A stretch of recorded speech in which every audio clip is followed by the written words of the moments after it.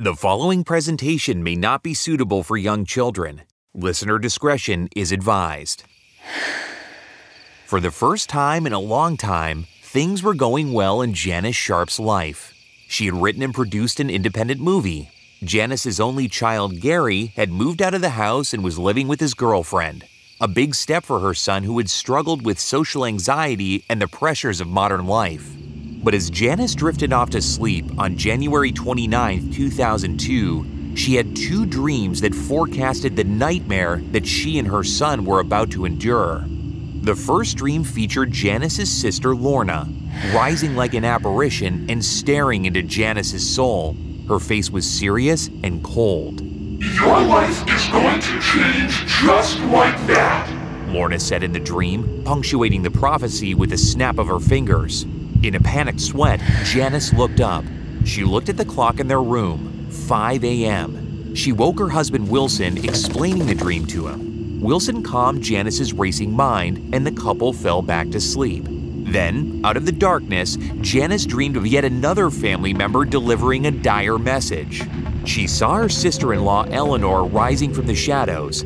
Eleanor's face was pulled taut in a pained seriousness. "Look at Gary!" the ghostly visage ordered, and again with desperation, "Look at Gary!"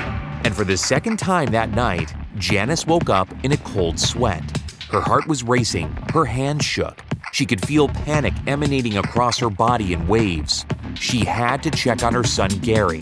She rolled out of bed and dialed the number to the flat that Gary shared with his girlfriend Tamsin.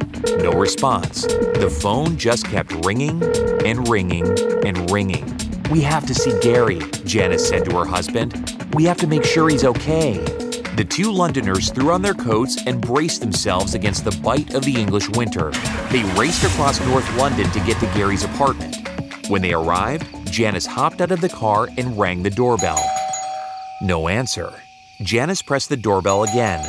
She waited, just hoping that her son was alive. And then, the door opened.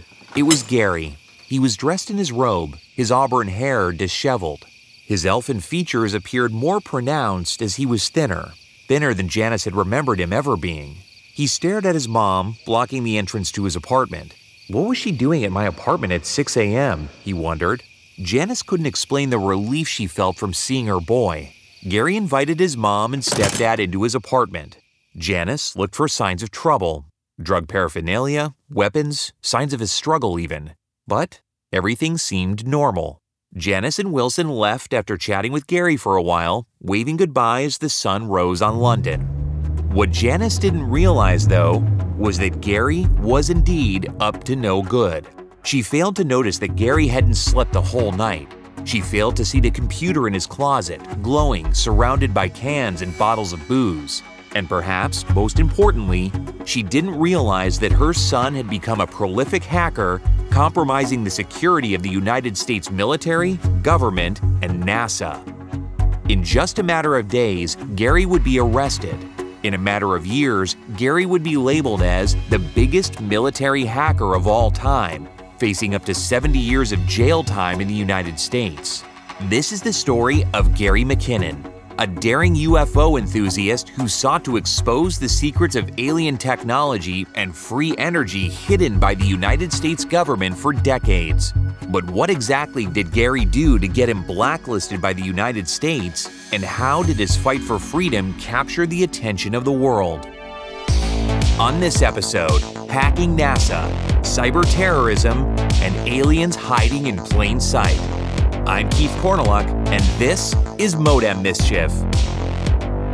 You're listening to Modem Mischief. In this series, we explore the darkest reaches of the internet. We'll take you into the minds of the world's most notorious hackers and the lives affected by them. We'll also show you places you won't find on Google and what goes on down there. This is the story of Gary McKinnon.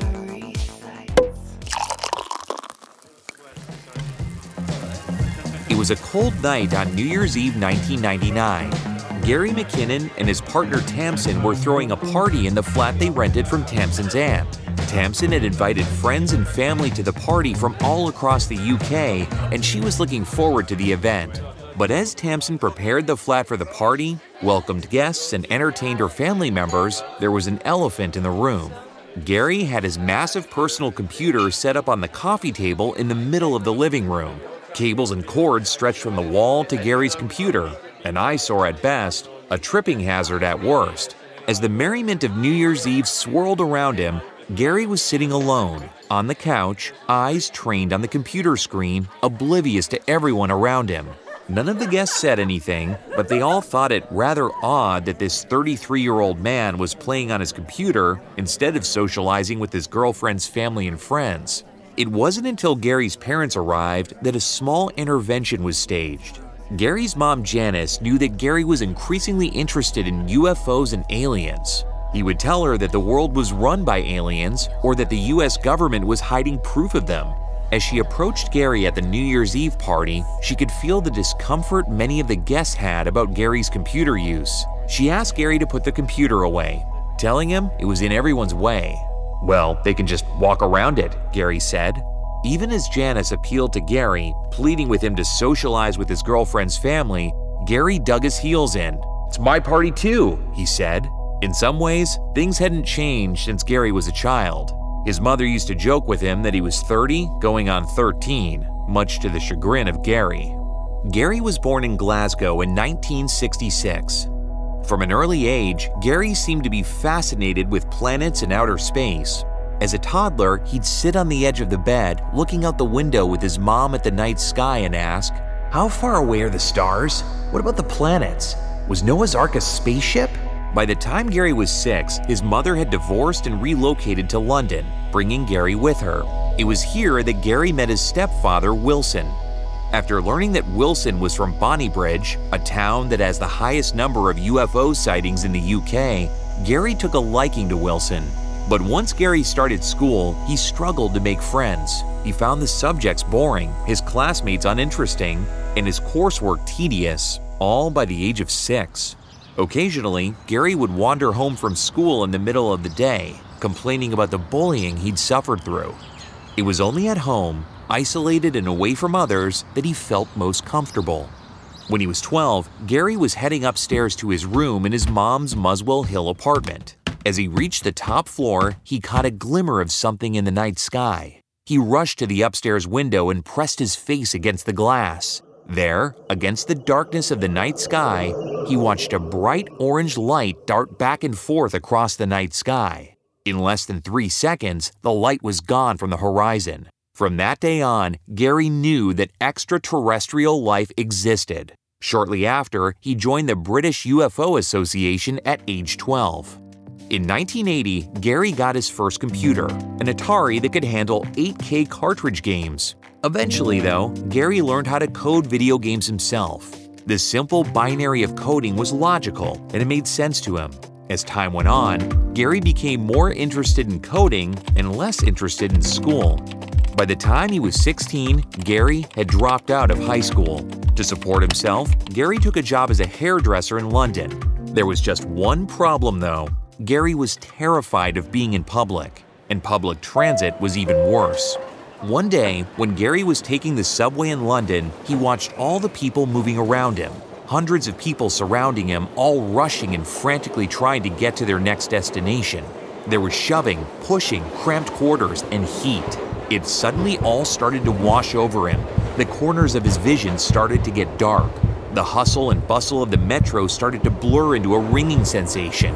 Suddenly, Gary lost his balance and collapsed on the floor, completely unconscious. This happened twice to Gary. His mom was concerned that there might be a brain tumor lurking inside of Gary's head. She immediately took him to a doctor and ordered that he have scans done to find the growth responsible for this strange behavior. But once the scans came back, the doctors said there was nothing wrong physically with Gary. It only made sense from that point on that Gary chose to work with computers and not people. Working with individual clients and small businesses, Gary became an IT contractor. Oftentimes, he'd take clients' computers home with him to work from the comfort of his own home. To take his computer skills to the next level, Gary invested in The Hacker's Handbook, a popular how-to guide for an early generation of hackers written by Peter Sommer under the pseudonym of Hugo Cornwall. In the new book, Sommer gives instructions on how to exploit early computer networks and telephone companies. When Gary got his hands on the Hacker's Handbook, an idea so brilliant and so dangerous flashed across his mind. What if I use these techniques to hack into NASA to find proof of extraterrestrial life? By 2000, Gary was still living with his girlfriend Tamsin at her aunt's flat they rented. Gary's computer and ensuing obsession with UFOs and hacking started to take up more and more time and space in his life.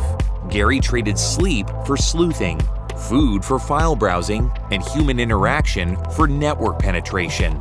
But if you ask Gary, even today, whether he considered what he did hacking, he would most likely chuckle at you.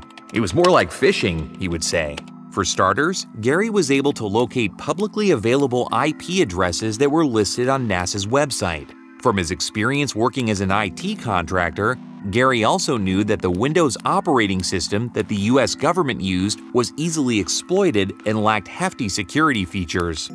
The exploit Gary wanted to test out revolved around weak administrator passwords or computers that never set up a password. But there were over 65,000 computers that Gary had to test and see if their password was simply password. To save himself time and energy, Gary wrote a bit of script in a programming language called Perl, short for Program Extracting and Reporting Language. Perl is typically used for text manipulation and system administration, which is exactly why Gary used it. In his script, Gary had his computer test the passwords of every IP address in a network. During these late-night sleuthing sessions, Gary began to rack up a serious amount of computers with compromised passwords, somewhere close to 100 computers. To make accessing the computer easier, Gary decided to download remotely anywhere onto his computer and the compromised computers. This software allowed him to use the computer as if he were actually at the desktop, moving the cursor around and monitoring if an actual NASA employee was trying to log onto the network. But the obsessive behavior came at a cost. Gary completely withdrew from society and focused all of his energy on hacking. He rarely spoke to his girlfriend Tamsin. He stopped bathing, letting his auburn locks grow greasy and unkempt. He rarely ate and never took the time to have a proper meal. It's bad enough having an addiction to using technology, but Gary's obsessive quest for knowledge of UFOs began to fuel that addiction even more. One night, while Gary was checking the list of IP addresses, he remembered hearing about a NASA contractor named Donna Hare, who witnessed the routine airbrushing and doctoring of images. What images were they airbrushing out of photos? That's right, aliens. Gary had heard these photos were stored in Building 8 in the Johnson Space Center, which is where he turned his attention to. Fortunately, NASA had a consistent naming convention for their computers in the network, which allowed Gary to identify the exact computers in Building 8. From there, he ran his Perl script and found over 200 computers in Building 8 that he could access with remotely anywhere. Gary couldn't believe that he was actually in the network. It was as if Gary were sitting in a chair in front of a computer in a top-secret location, inside a secured building in a secured compound. Had Gary just tried to waltz into the Johnson Space Center, he surely would have been arrested. But there he was, perusing the files and folders of NASA computers, desperately searching for evidence of aliens, free energy technology, and lunar bases. One of the easiest ways to search the computers was to do something called a LAN search. This allowed Gary to find all the files that contained a specific keyword, like alien or extraterrestrial. During one of these searches, Gary ended up finding an Excel spreadsheet titled Non-Terrestrial Officers. The spreadsheet had a list of officers' names and ranks. When Gary tried to Google search the officers or the concept of non-terrestrial officers, he found no search results. What dark secrets was the US government hiding? Shortly after finding the list of non-terrestrial officers, Gary stumbled upon a folder that contained photographs.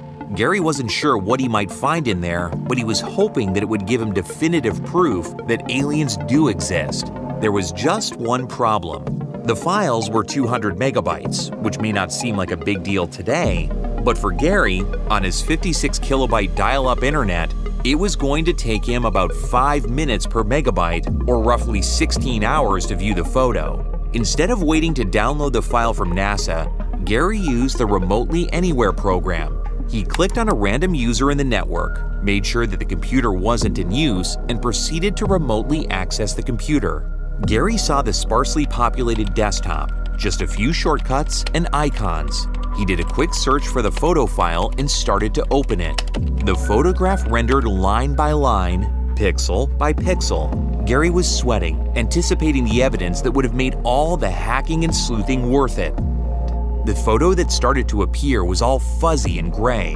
And then, slowly but surely, Gary couldn't believe what had appeared before his eyes. But before he could begin to download the photo and send it to himself, there was an even bigger problem. An unexpected guest had arrived. 40 feet down, 2.5. Picking up some dust. 30 feet, 2.5 down. Break shadow. 4 forward. 4 forward, drift into the right a little. Down a half. Contact light. Okay, engine stop. Houston, Tranquility Base here. The Eagle has landed. On the outskirts of Houston, Texas, the Johnson Space Program stands as the triumph of the United States multi-billion-dollar space program. Built in 1962, the 1,620-acre facility is home to Mission Control and the astronaut program. From within the hollowed walls of this facility, the first humans were guided towards the moon. When astronauts use the call sign Houston, as in, Houston, we have a problem, they're talking to Mission Control at the Johnson Space Center. But perhaps deeper in these walls, more closely guarded secrets were being kept. Lunar samples are housed in one secure building. White Sands Test Facility, home to NASA's Chemical and Hazardous Materials Labs, is managed through the Johnson Space Center. By the 1970s, stories of technicians airbrushing out visual proof of UFOs circulated widely in conspiracy theory groups. Among UFO organizations, discussing whether the moon landing was fake became as banal as learning the ABCs. The bigger question was how much the US knew about alien technology. But to learn any more about this, you'd need to gain access to the sprawling compound. There's one entrance for the walled site, staffed by armed guards trained to verify NASA-issued photo IDs and spot counterfeit credentials. In most of the lobbies to more than the 100 buildings, more armed guards watch over the doors. And even if someone snuck past all of that, the buildings are monitored by video cameras, inside and out. Suffice it to say, the Johnson Space Center, and by greater extension, the United States, prided itself on its security. So when a Space Center employee who happened to work in Building 8, the video and photography laboratory, walked into work in early 2001, they thought it was going to be just like any other day. They moved through the linoleum floor passages bathed in white fluorescent lights. They entered their office, sat down at their computer, and turned the monitor on. And that's when they knew something horrible was going on. The cursor was moving by itself, hovering over a top-secret photo that was for Building 8 employees only. The employee, not knowing what else to do, immediately shut the computer down, catching their own panicked face in the black mirror of the computer monitor. Almost 5,000 miles away, Gary McKinnon sat in front of his computer, stupefied. Before the NASA employee shut the computer that he had infiltrated down, he had glimpsed the first and only proof he'd seen of a UFO. Before he lost the connection, he caught the image of a silvery, large, cigar-shaped spacecraft with geodesic spheres on either side. Gary couldn't make out any rivets, any kind of seams that would make it look man-made. It was too smooth. It was alien. From that day on, Gary would continue to look for any kind of proof of UFOs and alien technology on U.S. government computers. Working off of his list of computers with either no password or the word password as the password, Gary worked his way through computers belonging to the U.S. Army, Navy, Department of Defense, Air Force, and NASA. For 13 months, from February 2001 to March 2002, Gary's thirst for UFO secrets was insatiable. He tore through the files and documents of roughly 100 computers scattered across the United States. 2 of the computers existed inside the Pentagon, one of the U.S.'s most secure facilities. 16 of the computers were housed within the hallowed and secured walls of NASA compounds. As Gary moved through computer after computer, server after server, he would occasionally leave notes. "Your security system is crap," he wrote on one computer. "I am Solo, and I will continue to disrupt at the highest levels." Whether it was because he hadn't been caught yet, or because he wanted to make a political statement in the face of the conservative U.S. government that curtailed many civil liberties in the post-9/11 world, Gary's messages concerned the U.S. investigators. Not because there was a hacker in their network, but because that hacker could be anyone. Al-Qaeda, China, Russia, domestic. In the eyes of the U.S. government, he was a threat they had almost no intelligence on. Gary was unpredictable. This became increasingly clear through 2001 and into 2002. At one point, Gary logged onto a computer network that was located inside the Earl Naval Weapons Station in New Jersey. While snooping through some of the files, Gary accidentally crashed about 300 computers, causing the base to shut down for a week. In another sleuthing session, Gary logged onto a computer that was located inside the military district of Washington. With a few accidental clicks, Gary had once again crashed the computers. While he didn't think much of it at the time, prosecutors in the United States were slowly building a case against their mystery hacker. Prosecutors allege that Gary had caused $1 million in damage at the least. The problem was getting out of hand for the U.S. authorities. So when NASA passed along some information to U.S. prosecutors, they got their biggest break in their case yet. When NASA reviewed the computer that the employees said had been hacked, they noticed a small, seemingly benign program installed onto the hard drive. It was called Remotely Anywhere. When investigators looked into the source of the program, they saw the Remotely Anywhere application was tied to a paid account. In other words, someone had to input a credit card to install Remotely Anywhere on a device. When the U.S. investigators contacted Remotely Anywhere and informed them of the situation, they saw that the billing address used to pay for that version of Remotely Anywhere was located in London. Before long, the British authorities were contacted and briefed on the severity of the situation. There was a hacker who was taking out military base IT infrastructure up and down the United States. He needed to be stopped before anything worse could happen. And it was that urgency, during a time when the world was still reeling from one of the most deadly and dramatic terrorist attacks in the world, that convinced the British authorities to move on the supposed hacker. On March 19, 2002, Gary McKinnon found himself in an interrogation room in North London. The British High-Tech Crime Unit was the one who showed up for him. They showed up at Tamsin's aunt's apartment and brought both Gary and Tamsin in for questioning. Gary and Tamsin were held and interrogated for about 8 hours. As Gary was questioned by the investigators, he realized he was in good company. The High-Tech Crime Unit dealt with cybercrimes. They understood the lingo and perhaps would even be sympathetic to what Gary had done. Sure, he'd broken the law by snooping around the networks for the Pentagon and NASA, but he swore that he never caused any harm. The High-Tech Crime Unit patiently listened to Gary's story, the mentions of UFO evidence on NASA computers, and something about non-terrestrial officers. While the stories seemed interesting, the High-Tech Crime Unit was mostly interested in determining if Gary had committed any crimes on UK soil. They decided to release Gary on bail and not charge him. However, the Crown Prosecution Service notified Gary that they would charge him with a crime, most likely computer misuse, which carried a sentence of 6 months of community service. Gary's mother Janice knew that this sentence would be hard to come by, since Gary had accessed many of the most secure facilities in the United States. To ease her mind and calm Gary, she invited him on walks in Hampstead Heath, a manicured and lush garden district in London. While Janice attempted to gauge her son's emotional health, she noticed his nonchalance and carefree attitude. Gary had entirely underestimated the consequences of his actions. On August 8, 2002, Gary was interviewed by the High-Tech Crime Unit again. However, thanks to Tamsin, Gary had legal representation present during this round of questioning. Karen Todner, Gary's lawyer, would become one of Gary's steadfast supporters from that day on. But instead of getting a 6-month community service sentence Gary, Janice, Tamsen, and Karen had all hoped for, the Crown Prosecution Service decided to drop all charges against Gary.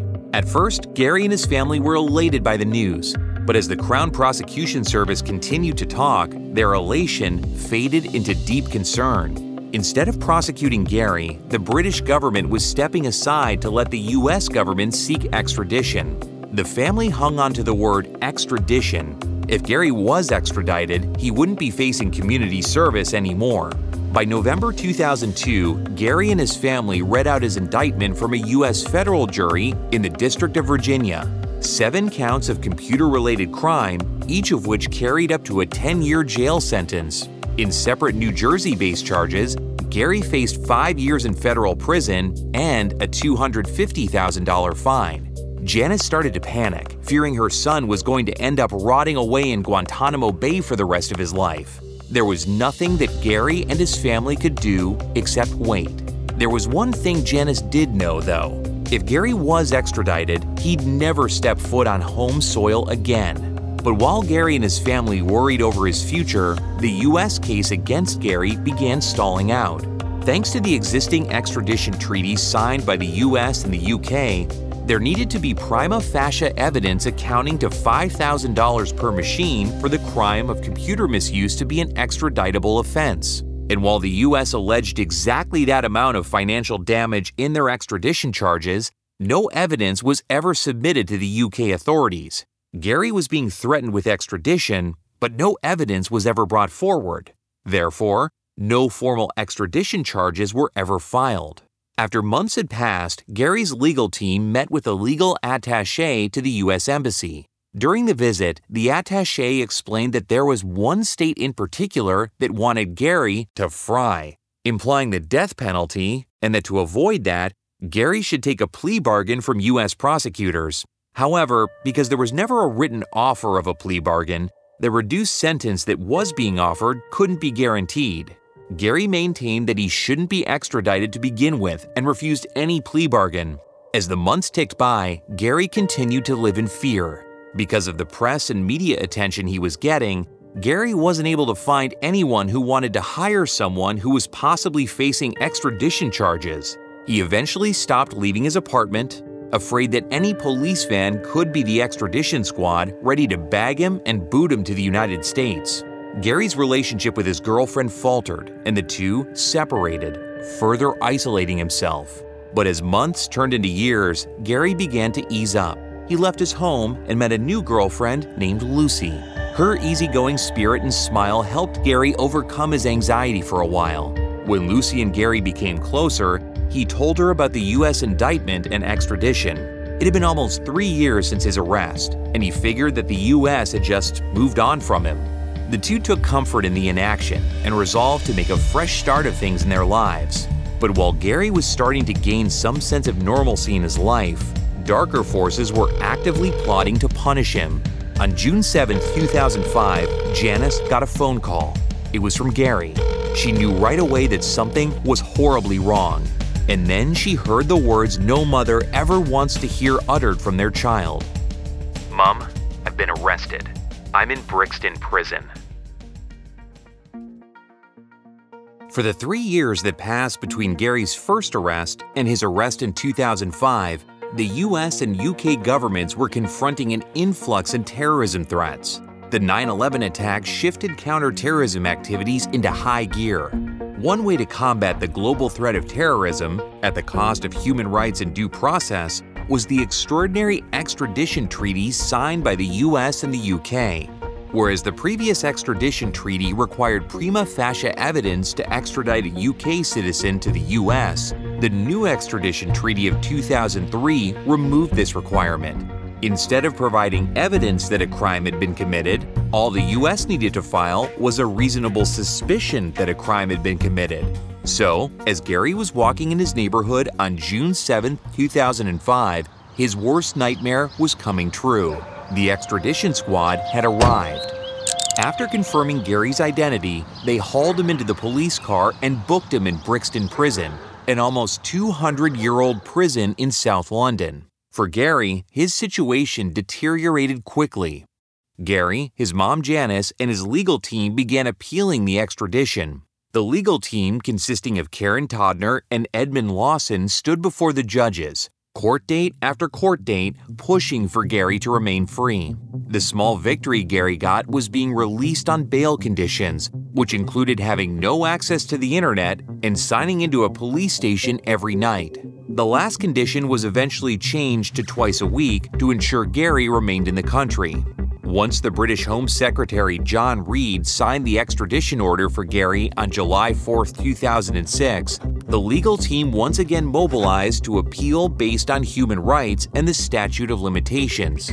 They believed it was cruel and inhumane to lock Gary up for that long given the crime. They also argued that because the crimes were committed under the older extradition treaty, the new one couldn't be retroactively applied to Gary McKinnon. But time and time again, they lost their appeals. From the European Court of Human Rights to the House of Lords, Gary couldn't catch a break.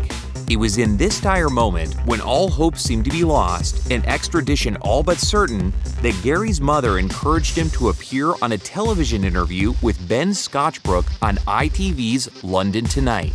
While the interview was one of the first instances of the public hearing Gary talk at length, there was one thing viewers all across the world started to notice. Gary's typical was, well, atypical. It really is really bloody awful. It's had a lot of psychological effects that you can't really discuss with people. I don't even discuss with my family some of the stuff. He talked quickly through his answers, appearing emotionally detached from his responses. Some viewers, familiar with autism and Asperger's syndrome, a form of mild autism spectrum disorder, wrote to Gary's legal team and encouraged them to get Gary a neurological screening and diagnosis.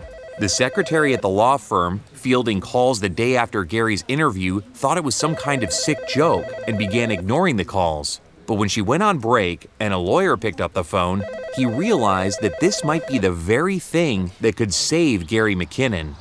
September 8, 2008. Janice, her husband Wilson, and Gary piled into the family car. Gary had been diagnosed just weeks earlier with Asperger's syndrome, but Gary's lawyers wanted another medical opinion. They wanted someone globally recognized as an expert to confirm Gary's diagnosis. That way, it could stand up in trial. As Gary and his family left London to drive to Cambridge, Gary looked exhausted. The media attention was still taking its toll, and now he was being subjected to neurological tests to see if he had Asperger's syndrome. They were headed to Professor Simon Baron-Cohen's clinic just about an hour outside of London. Baron-Cohen was, and still is, an expert in autism spectrum disorders. Gary's legal team believed a diagnosis from him would hold up in court. As Wilson guided the car onto the highway, he noticed that someone seemed to be following them. His eyes darted back and forth between the rearview mirror and the road in front. To see if the car was indeed following them, Janice told her husband to do multiple laps in a roundabout until they were behind the car they thought was tailing them. Wilson watched the suspicious car turn off the roundabout, taking an exit that wasn't toward Baron-Cohen's clinic. The family collectively gave a sigh of relief. But once they arrived in Cambridge, Janice and Wilson kept constantly checking the parking lot of the clinic. What if the extradition squad had planned this day as the day to snatch Gary up? What if they were just waiting out there in some unmarked van? Fortunately for Gary and his family, there wasn't a van full of police in the parking lot, and by that afternoon, Gary was back at his mother's house with a positive Asperger's syndrome diagnosis. What started as a secretary thinking people were prank calling the law office quickly changed the course of Gary's entire case. Once he had the Asperger's diagnosis, Gary started receiving more press and more advocacy. The National Autistic Society began campaigning for Gary's freedom. Demonstrations were held in London protesting the extradition orders. The Free Gary movement was in full swing, and the added legal complication of extraditing someone with an autism spectrum disorder gave Gary a new lease on life. The argument was that it was inhumane and unnecessary to remove Gary from his family and homeland. Soon enough, Gary became a cause célèbre for many politicians in the UK. Boris Johnson, while he was the mayor of London, wrote an impassioned letter in the Telegraph stating, "Gary McKinnon believes in little green men, but that doesn't make him a terrorist." And even though Gary had the support of his friends, family, and strangers, the pressure was still getting to him. Being in a constant state of limbo, in between appeals and court dates and interviews, started to exact its toll on Gary. One day, Gary asked Janice to pick up some things from the grocery store. As Janice looked at the list Gary provided her, she noticed an odd request: potassium chloride. As Janice Googled the chemical, she saw the typical mundane information about its molecular makeup. But as she scrolled through the search results, she came across some shocking information. Potassium chloride is one of the chemical agents used for lethal injections in the US. The thought of Gary taking his own life terrified Janice. When she pressed Gary, he explained that he wouldn't survive being in the US prison system and that he'd rather kill himself than be extradited. His mental health was quickly deteriorating. Janice rushed to get psychiatric help, taking Gary to meet with Professor Baron Cohen as well as Professor Jeremy Turk. During the evaluation, it was confirmed that Gary was indeed suicidal and was put on medication. Death threats against Gary, his family, and journalists that sided with Gary began to surface. "We will start hurting British citizens every day that you continue your stance against US extradition," read one email. "You will be contacted when this happens, so you know we are for fucking real." The stress started to get to Janice. For most of 2010, whenever she got in her car, she'd sweep the underside and trunk for evidence of car bombs. One day, she found a small device that looked like a mobile phone with magnets attached to the underside of her car. One of Janice's friends blurted out that it was a tracker, and the two immediately smashed it to the road. For the following years, the family felt almost entirely helpless to the whims and the political machinations happening within the British government.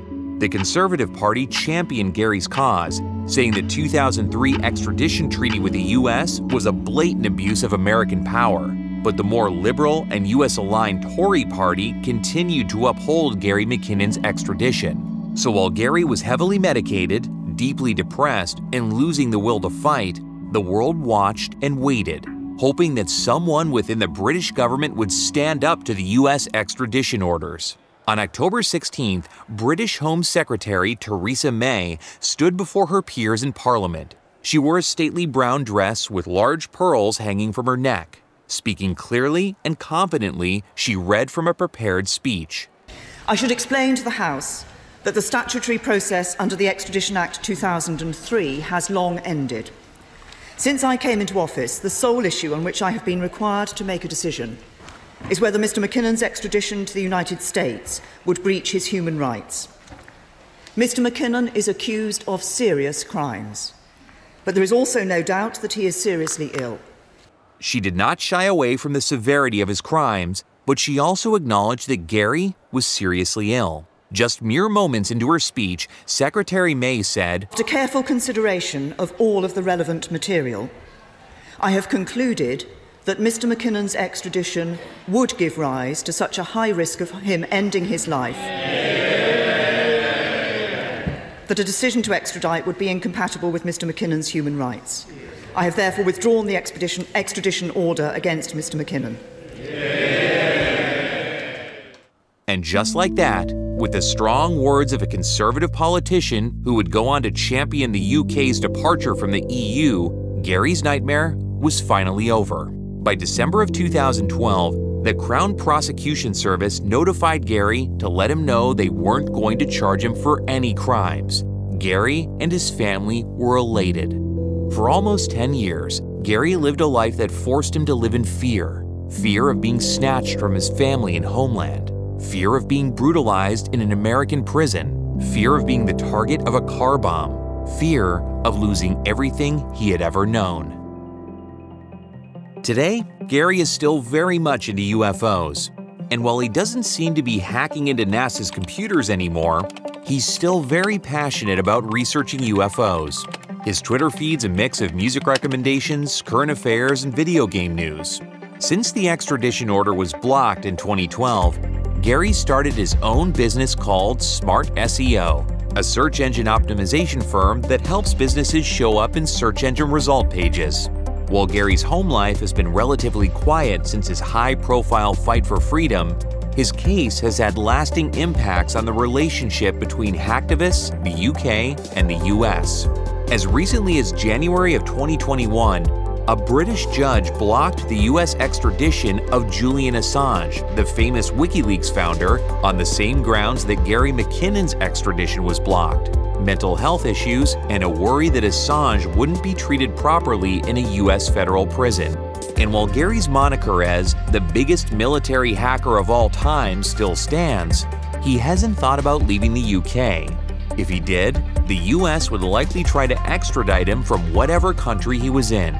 So instead, Gary's made a life for himself in the UK. Besides, he never liked leaving home that much anyway. And at least he has access to the internet now. I'm Keith Korneluk, and you're listening to Modem Mischief. Thanks for listening to Modem Mischief.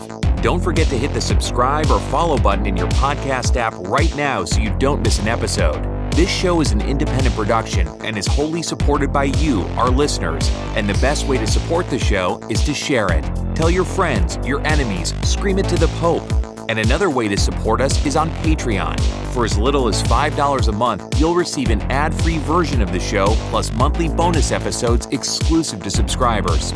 Modem Mischief is brought to you by Mad Dragon Productions and is created, produced, and hosted by me, Keith Korneluk. This episode is written and researched by Jonah Sivas, mixed and mastered by David Swope, aka Dat Dick on the Dials. The theme song You Are Digital is composed by Computer Bandit. Sources for this episode are available on our website at modemmischief.com. And don't forget to follow us on social media at Modem Mischief. Thanks for listening.